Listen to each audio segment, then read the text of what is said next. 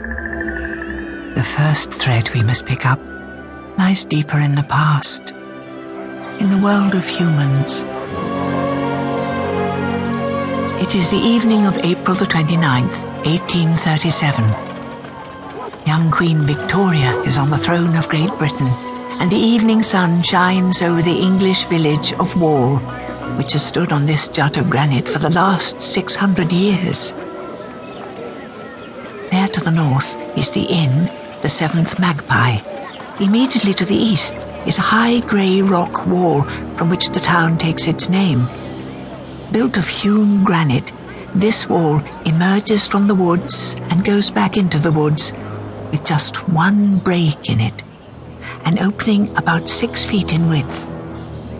For hundreds of years, the villagers have posted guards at the opening, like the two lads you see here, to stop anyone from going through, and otherwise have done their best to put it out of their minds. Tommy! What? Something moved. In the trees on the far side of the meadow. Lots of things move about in those trees. Best not ask what they are.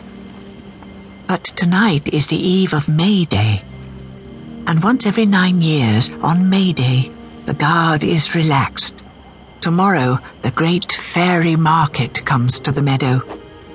For on the other side of the wall lies the world of faerie, and there is for one day and one night commerce between the nations, which packs the village with visitors of all hues from many countries. It's the foreigners I can't stand. The village is full of them. The lad with the black eye is Tommy Forrester. It's only every 9 years. The village profits from it. The lad with the nut-brown hair and freckles is Dunstan Thorne. He is 18 years old, works on his father's farm, and owns nothing, save a small cottage in a far field his parents have given him. The inn's packed out, so them foreigners are taking rooms in farms and houses, paying with strange coins, even with herbs and spices. It's a diabolical liberty. Oh, my noggin hurts. It will do that, if you put it in the way of a stranger's fist. Filthy foreigner in the Seventh Magpie, trying to steal a kiss from my Bridget. Well, you can't expect the pot wench at the inn not to attract attention. Not on Market Day Eve. She's the loveliest girl in Wall. Yeah, not a patch on my Daisy. Tacy Emstock will be an old maid by the time you pluck up courage to wed her. You want a matching pair of black eyes? Look out. Another stranger's looking to trespass early. Good evening, fine gentlemen. Dunstan is not a romantic, though he professes a wish to gain his heart's desire, a wish that will lead to consequences far beyond his imagining. However, today he feels important. He has been given a wooden cudgel, and if any stranger comes up to the break in the wall, has instructions to say, "Tomorrow. No one's coming through today, good sir," whilst holding the cudgel at a somewhat ambivalent angle. I am infinitely obliged. Fine fellow.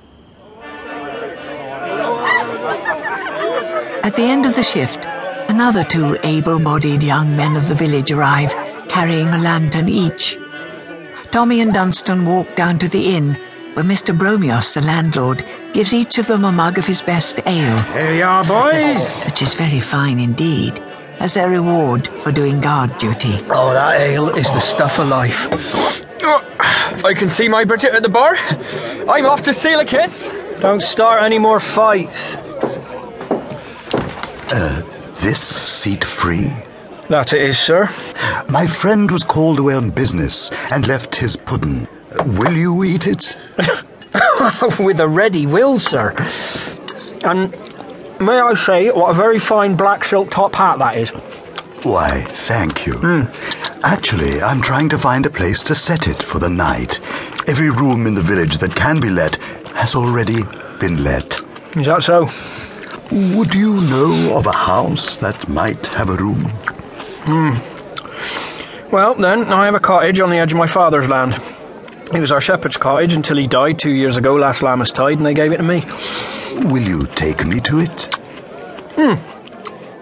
Aye, why not?